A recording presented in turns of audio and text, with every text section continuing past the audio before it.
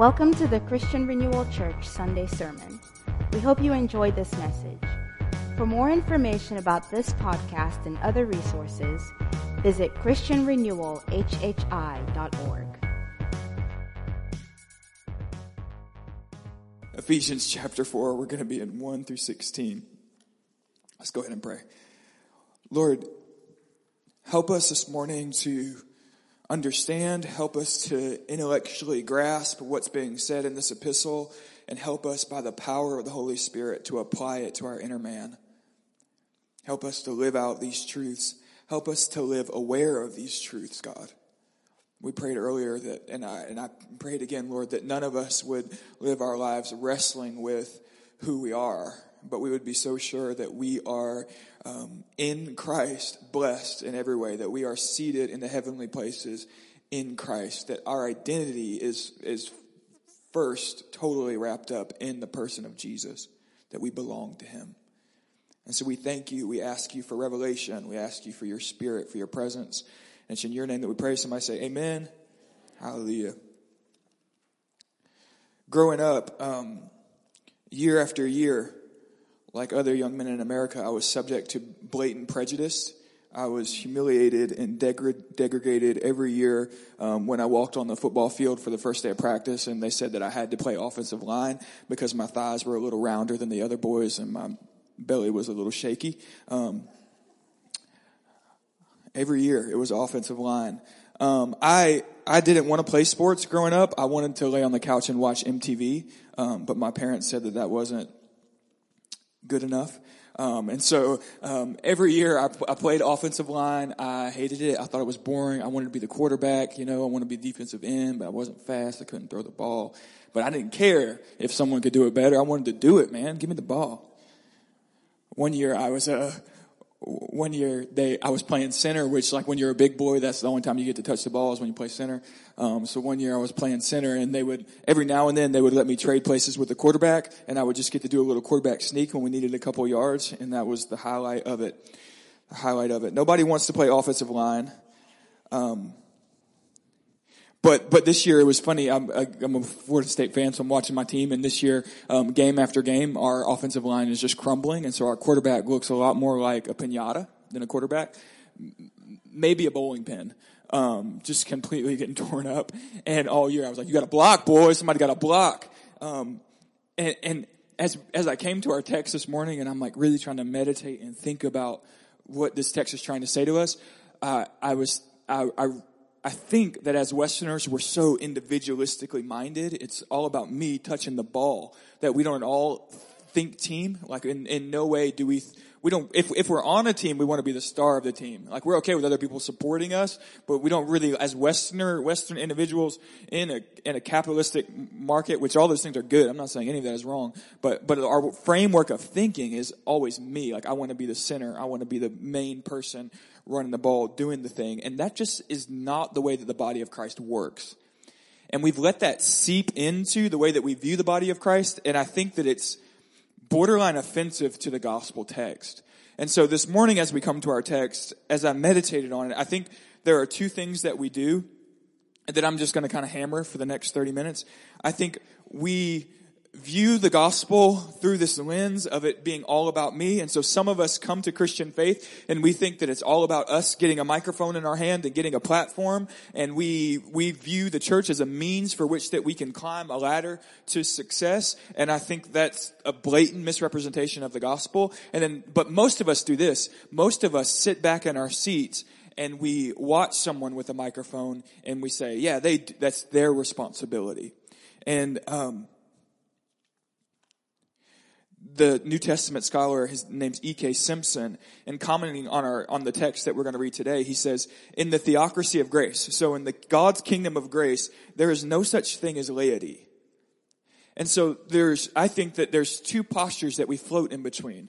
One posture of we want to be the man with the mic, and we want this ministry, we want to be on TV, and then there are some of us who are like, I don't want anything to do with that, so I'm just going to let someone else do the work. And I think our text today says that you are not allowed to shirk your responsibility to someone who you see fit as a perfect gospel man. Hear me, I'm just going to be really straightforward because I'm allowed to be. As charismatic Pentecostal Christians, you are not allowed to sit at home on your couch and watch some TV preacher borderline heretically asking for money all day long and go, yep, that's the man who's doing the ministry. That does not work for the New Testament. You do the ministry. You're the saints. You cannot, biblically speaking, don't shirk your responsibility onto me.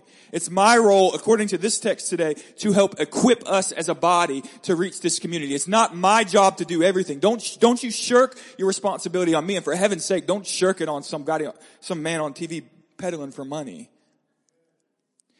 It's the body of Christ functions as an organism, as a team, and you have a role to play. And so this morning, this is where we're going here. If you have a butt in the seat, you got a part to play. If your butt is in a seat this morning, you have a ministry according to the gospel. If you have a butt, you have a ministry. And we got a lot of butts around here.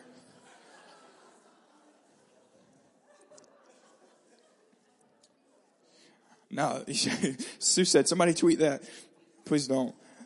All right, so let's read our text. And I'm serious, man. I'm so serious. I think that it is. Well, we'll get there. I think we do a disservice to what Jesus died for and intended to create in his intention of creating a body, a gospel-centered, Jesus-centered organism that would live for the purpose of preaching the gospel to all nations, and people that would go to work with the gospel in their belly and wait for opportunities to share it. For people who would in their neighborhood say, I'm going to have a Bible study and try to minister to people. For people who go to the grocery store and consider that person checking you out and try to bless them, just try to love them for a moment. What Jesus died for was saints who were equipped to do the ministry. He did not die for you to sit on your butt and watch some man on TV preach garbage and send all your money to it and call, he's going to do the work. He didn't die for that, and that's a disgrace to the gospel. And so I say, and I'm praying you agree with me, I say, let's do the New Testament here. Let's do the New Testament. Let's embrace what this thing is saying about us. And let's live as if Jesus is actually worthy of it. Okay, so here's our text. Ephesians 4, we're going to go verse 1 through 16. I, therefore, a prisoner for the Lord, urge you to walk in a manner worthy of the calling to which you have been called, with all humility and gentleness, with patience, bearing with one another in love, eager to maintain the unity of the Spirit in the bond of peace.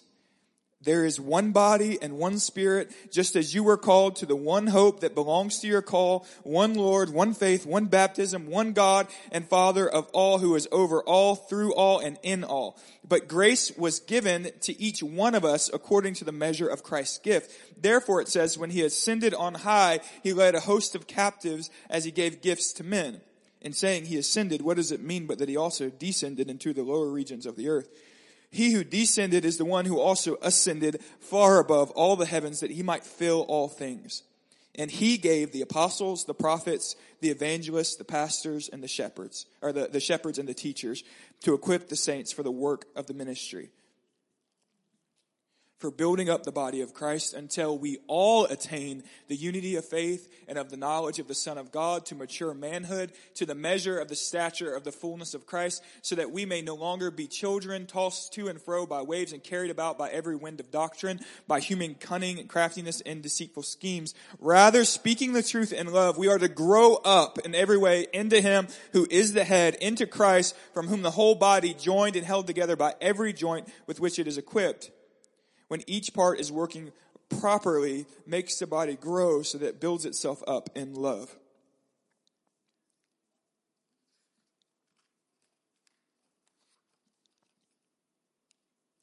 And so I wrote and rewrote the sermon like 15 times this week. So I'm going to do my best to follow Paul's pattern of thought, to be faithful to what the text is trying to communicate. The first thing he says is that he says, I, Paul, a prisoner for Christ, urge you to walk in a manner that's worthy of the call with which you've been called.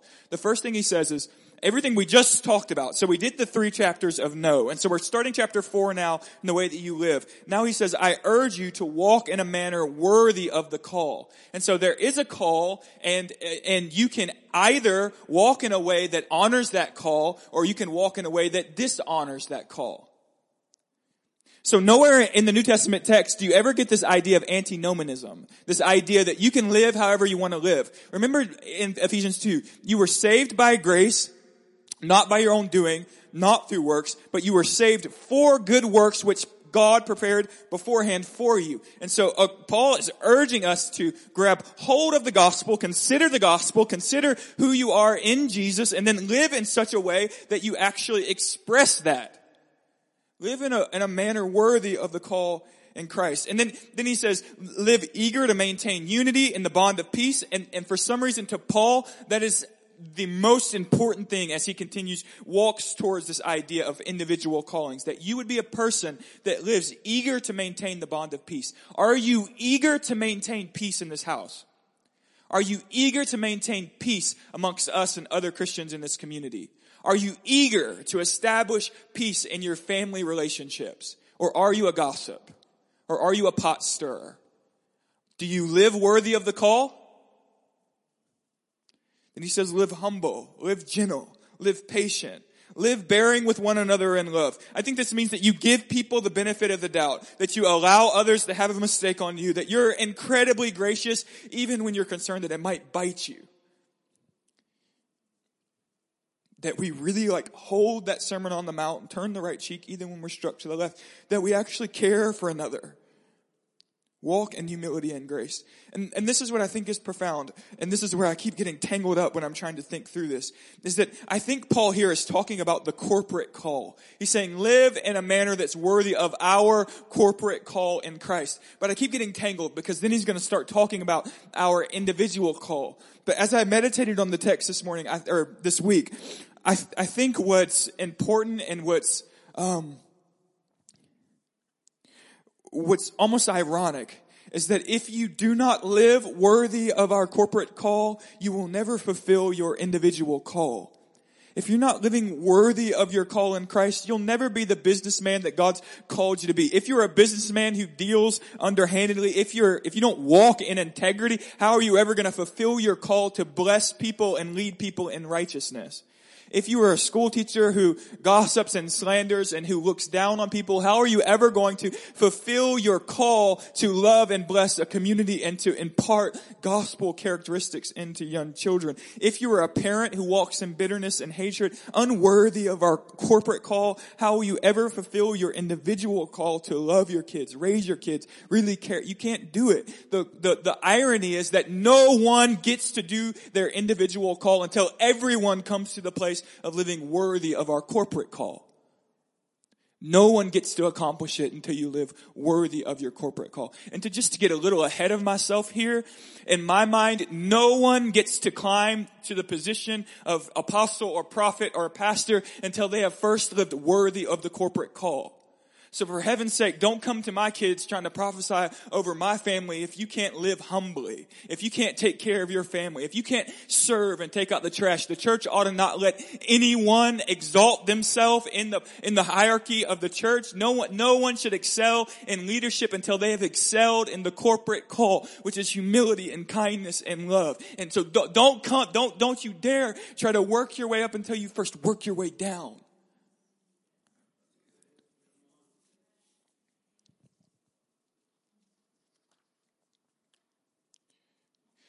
So the first thing I think Paul says is that there's a call before the call. And the first call is that you live worthy of the call.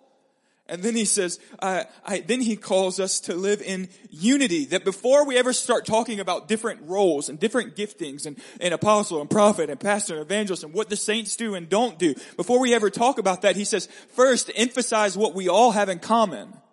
First, emphasize, and then he gives off this list. Emphasize the fact that we are one body, that we are grafted in, Jew and Gentile alike, poor and rich, successful and seemingly unsuccessful. We are all grafted into one body. We are one bride of Christ. And then he says, remember that we have one Spirit. There is one Holy Ghost. We've all been filled with the same Spirit, wooed by the same Spirit, redeemed by the same Spirit. And then he says we have one hope, which is the resurrection at the last day. And then we have one salvation from death to life in Jesus. One baptism. We've all been buried in Christ, made alive when we come up. And we have one Lord, Jesus, and we have one God and Father of all. Emphasize this before you start talking about your fragments and individual roles.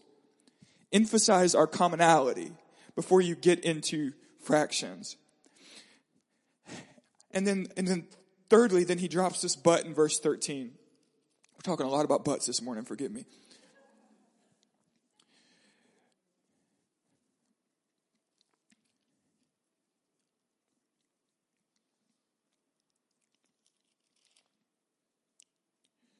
Verse 7, I'm sorry. But grace was given to each one according to the measure of Christ's gift. Then he talks about Christ descending and ascending, and that Christ has given each one of us individual gifts. And then so what he just said was everyone has to live worthy of that call. If you can't live worthy of the call, just stop and figure that out first. We've got to talk about who we are before we start talking about what we're going to do. That just matters, man. I care much less about if I'm successful in ministry as I care about the way that my kids view me. It's really easy for a pastor to be a great preacher and a great minister and their kids to think that they are garbage. The people that know me the most ought to love me and respect me the most. I ought to live worthy of the call. First, there's a corporate call that we ought to live worthy of. Second, emphasize your unity. There's a commonality. We all have one God, one baptism, one salvation, one hope. Get your unity right before you get into your distinctions. And then he says, but there are distinctions that I want you to be aware of. But there are distinctions. But each one is giving a gift from Christ to fulfill a specific task. But the body is filled with individuals with different giftings that work together. And then this is what he gives us, okay? He says that Christ gave us apostles, prophets, evangelists, pastors, and teachers to equip the saints for the ministry. The way that everyone is taught, we call this the fivefold ministry. It doesn't always work in fivefold because some scholars are in disagreement about whether the pastor and teacher are the same thing. But the way that we were taught, and this is how it works. Everyone see my hand? Here it is. The apostle is the head, the father who goes out into communities, who raises people up, and the apostle can touch all the fingers, so they teach you to remember the apostle with the thumb. The apostle imparts, the apostle trains, the apostle teaches, the apostle plants churches. The prophet points at people, and that's how I remember it. It's supposed to be like talks from God to people, but I think of John the Baptist like getting you. I think there's a holy point, man. Sometimes you get that point out. I don't get the whole three fingers thing.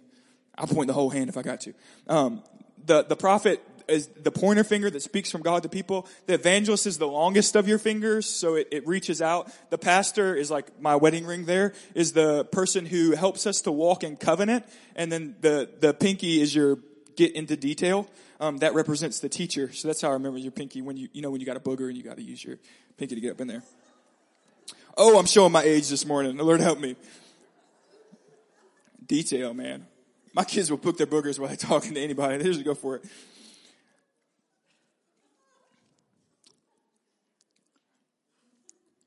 And so Paul says that there are distinctions. He says we all have a common manner to walk. We all have commonality, but he says there are distinctions, and I want you to be aware of the distinctions. And so there's a couple things that we have to wrestle through right away.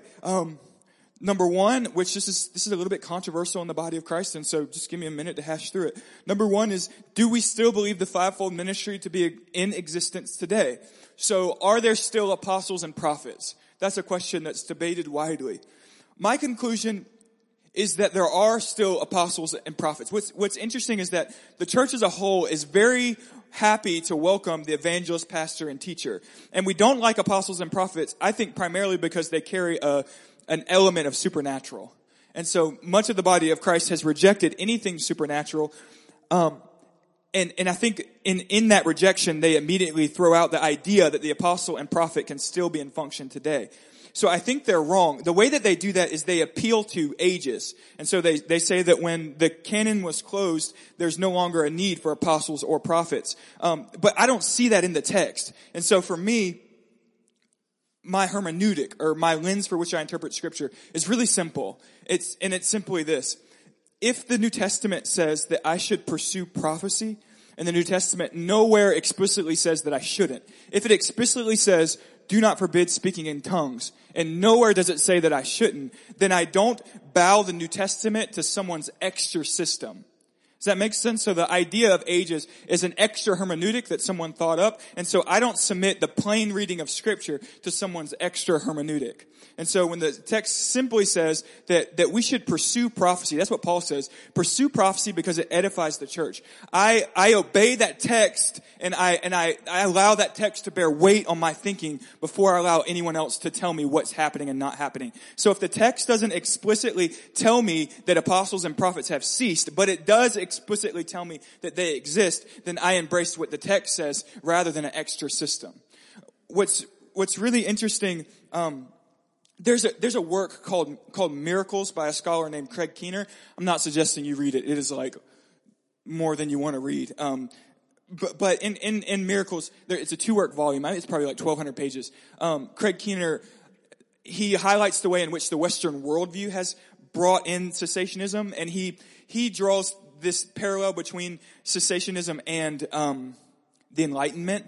And kind of Nietzsche's idea that as we mature intellectually, we will mature our way out of needing supernatural things. That as we mature intellectually, we'll realize that the things we thought were supernatural were actually just some scientific thing that's happening, some chemical or something. So that was Nietzsche's idea. And what Keener kind of draws is that the church kind of started to embrace that.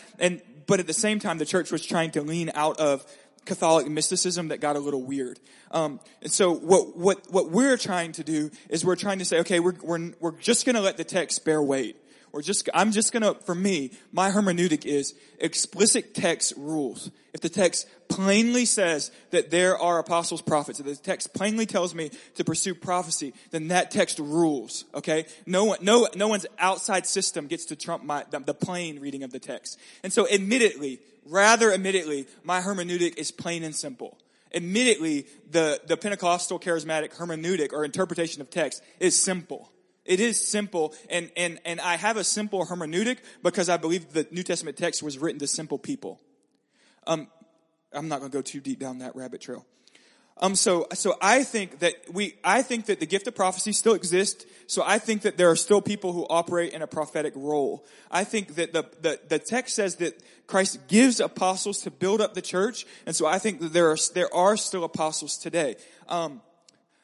But here's where, so I think in one sense, I think the dispensationalists or those who build ages are emphatically wrong to wipe out entire segments of what the New Testament has given us with their ages. And then in one sense, I think they are absolutely right. And this is where I think Pentecostals, charismatics get so lost, is I think they're wrong in the sense of that yes, apostles and prophets are still in the earth today, but they're right in the sense that they're emphasizing that the 12 apostles that walked with Jesus and Paul had a unique authority that I don't believe apostolic people today have. We've got to get this right. There was a unique authority to give Scripture. There was a unique authority to testify of the life of Jesus. I think they maybe even carried a unique authority to bring clarity to certain situations. And so, for instance, throughout the text, there are times where Barnabas is called an apostle. Barnabas never gives Scripture. Barnabas never has a loud voice in the votes of the church. And so I think that there are still, in a sense, apostolic people who plant churches, who raise up leaders. But I do not give any man or woman the same license that I give Peter to write to me. I don't believe that the Pope can stand behind his desk and give canonized information. I don't think the Pope can speak, and I'm supposed to carry those words at the same weight as I carry these words. I don't give the Pope that kind of leadership. I also don't give a charismatic man on TV in a swanky suit and tie asking for I do not give him that kind of authority. In the same sense, I think that there are people with prophetic giftings and prophetic bents and who can help us grow in prophecy. But I am not a Mormon. And I do not give any man on the earth today the right to prophesy and supersede Scripture. No man on the earth today, what Paul and Peter both say is that the writers of Scripture were carried along and preserved by the Holy Ghost as they wrote. So yes, I'm saying in one sense that the Bible says that there are prophets, and we should embrace that role, which is going to help us to learn from the Holy Spirit. Yes. And on the other sense, with the cessationists, I'm saying no. The Pope does not get to give canonized information. And no to the Mormons and the Jehovah's Witnesses. You do not have a prophet who can supersede the Scripture. And again, no to the swanky charismatic on TV who spouting heresy and it's saying that I should believe everything he says because he has prophet in front of his name. No.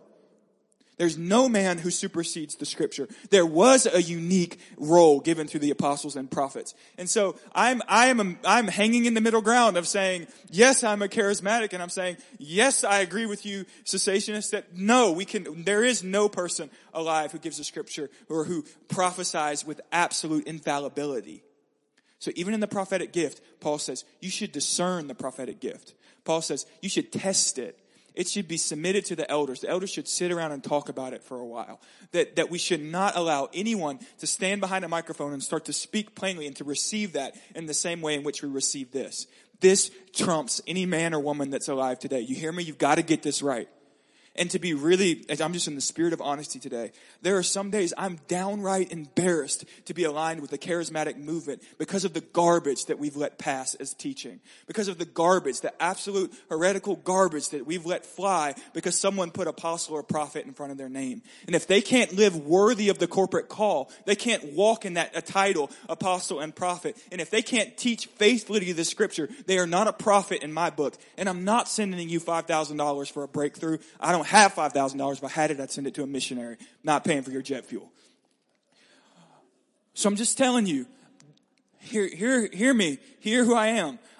This is it, man. This is who we're going to be. We're going to live plainly to this. But I will not allow the charismatic garbage that we've continued to allow to flourish. I won't allow it in this house. Chris is my homeboy back there. And if I tell Chris to cut the microphone off, he's going to cut it off, okay? So I'm saying we're not doing that. We're not going to be flaky, teach whatever you want to teach because apostles in front of your name. No, we are all subject to the scripture. And I don't care what title you have, your job is to teach this as faithfully as you can teach it. You guys hear what I'm saying at all?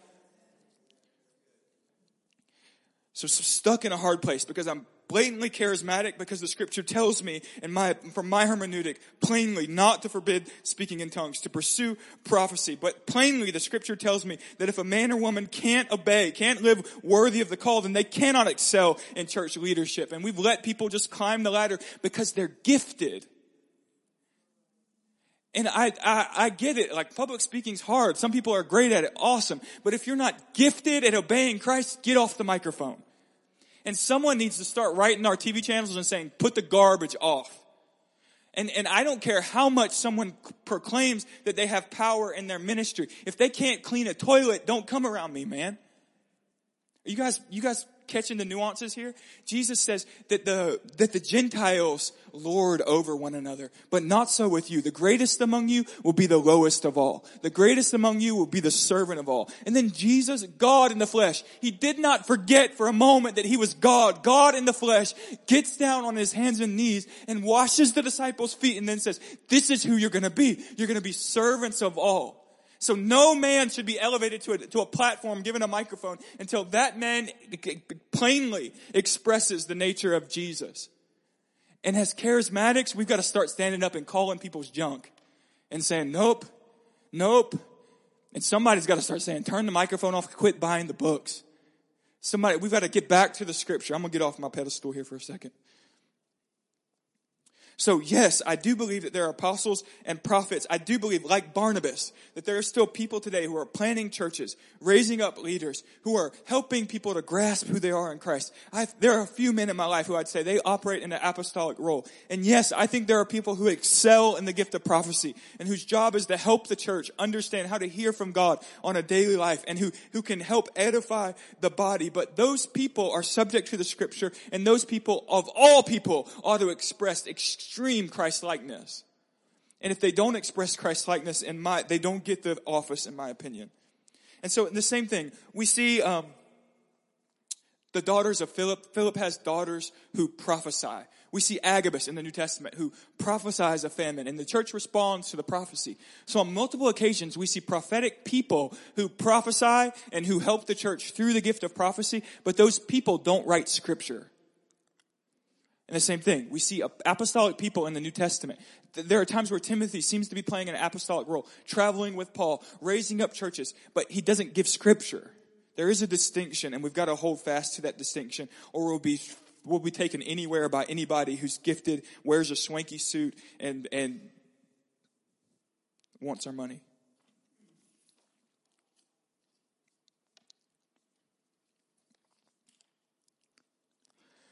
So the distinction is there are some people who are gifted to equip the body, but so there's a distinction between, right here, Paul lays out a distinction between saints and fivefold ministry gifts. And so there are gifts and saints. But Paul says that it's the saints who are supposed to do the ministry, that the gifts are supposed to get under the saints and support them and help teach them. But it's not laity. It's not the idea that the people who have a ministry gift do all of the work and the church just sits and listens and gives their money to help pay for the people to do it. That's not what Paul's saying. Paul says that the gifts, that they're supportive roles. So my role as a pastor teacher is supportive. My job is to help you work out doctrine. My job is to support you when you're struggling. But my job is not to do the work of the saints outside of my individual role. My job is to equip you to do the work of the saints. The burden is on the church at large. So, again, don't allow some swanky person to convince you that you have no responsibility. You have a responsibility from the text. You have a responsibility to minister to this community. You have a responsibility to disciple your children. You have a responsibility to bless your coworkers. You have a responsibility to evangelize. You have a responsibility to pray. You have a responsibility to reach out and love. Listen, you have responsibilities. You don't get to shirk that.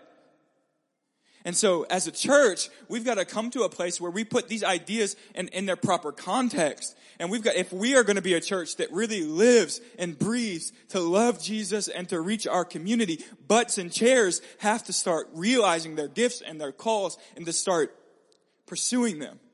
So this text, from my understanding, this text, you should go home today, you should look yourself in the mirror, and you should remind yourself, I have a ministry call. And then you should get in your prayer closet and you should start to pray. God, how are you calling me to bless this community? What part do I have to play? Again, not that we're all trying to be superstars, not that we're all trying to have a show on TBN, but we are all trying to play a part. And so what's your part? Are you discipling people today?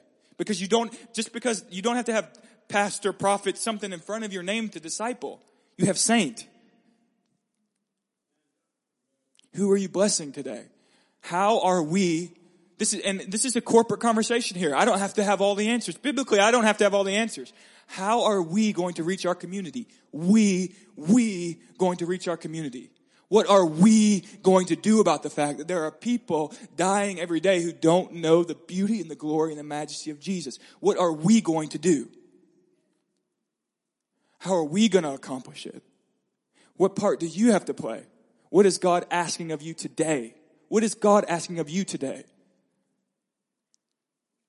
And so, I don't have answers to all that, and I don't think we're going to figure that out tomorrow. But I think we're going to slowly start trying to chip away at being people who take the gospel seriously and who really love our community and who really take our call seriously.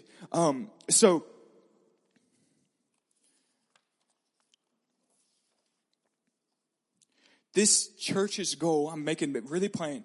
My goal, Caleb's goal, is to equip you to reach the city. My goal is to play my part in teaching doctrine, making sure we're allowing the text to bear weight, making sure that we're creating a house that tries to express Christ-likeness. It's my job to lay out the framework, but then it's our job to put gas in the car and run the thing.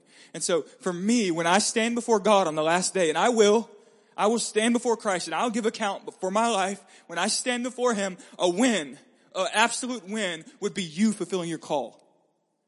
Me getting to look Jesus in the face and saying, I equipped the saints that you entrusted to me in a church. I equipped those saints to fulfill their call to do the work of the ministry. My win is helping you to reach your friends, to reach your neighbors, to reach your coworkers. And so we've got to figure out how to do that. We got to figure out how to take it toward the next step of actually what's that word? Implement something. We're going to implement something. Implement. Golly, y'all ain't no help. We're going to implement something. And so the way that we're trying to restructure our church model is our church model, the way that we're working towards is going to be about participation. Our church model, what my win is not necessarily to have the most people in a church out of anybody in the surrounding area. My goal is to have the people in the church involved. to have people taking ownership and playing a part. If every butt in the chair has their hand to the plow, we can accomplish some things, man. If we can start tapping into giftings and callings, we can make some things happen. Our goal is involvement. Our goal is participation. Our goal is that you as a congregation would start to take ownership for your ownership for our mission to reach this community for the sake of the gospel.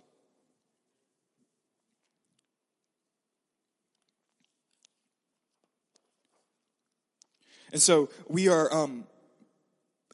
this is the point of the Next Steps class. One of the point of us trying to do the Next Steps thing is we're just trying to create a platform in which we're going to explain who we are as a church. We're going to talk about our vision. We're going to talk about who we want to be. And then at the end of explaining, this is who we are, we're going to try to start opening up what we're calling teams. We're calling our department teams, and we're going to start opening up these teams, and we're going to say, which team do you want to join? Is there a ministry here that you could be a part of? And then we're encouraging our teams to have meetings and just dream. We're encouraging our teams to just sit around the coffee table and say, what can we do? How can we reach our city? And so I'm telling you plainly, the Next Steps class is about informing the church of where we're going, who we want to be. The Next Steps class our goal is to involve people in connect groups. We want everyone to feel connected, to feel like they have community. But there is an underlying, not hidden agenda. It is now a plain agenda. The plain agenda is to create an avenue where your butt in the seat becomes a butt pushing a plow.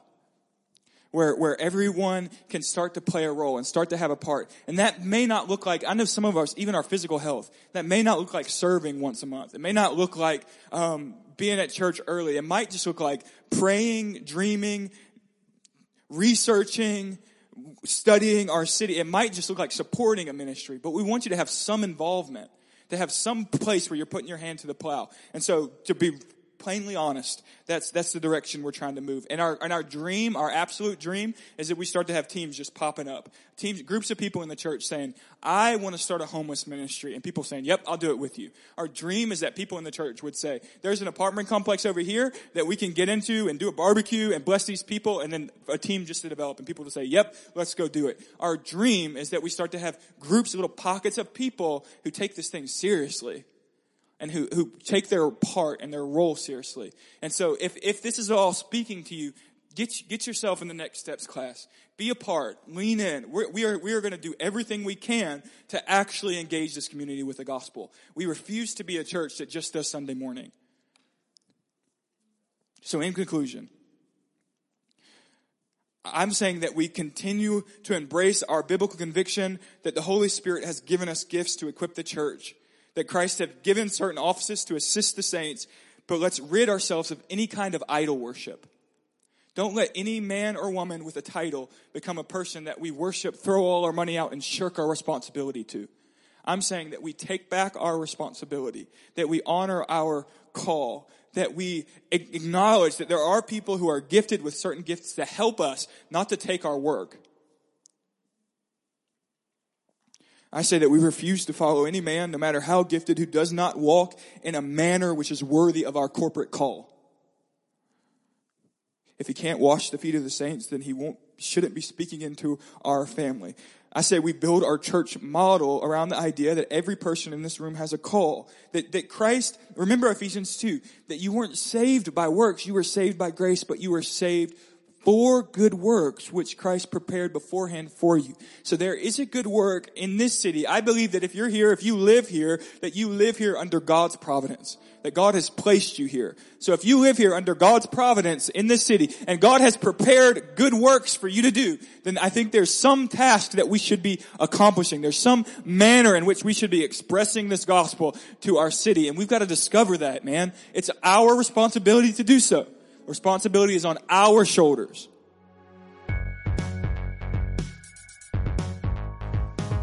Thank you for listening to this Sunday's sermon. Be sure to visit ChristianRenewalHHI.org for more resources.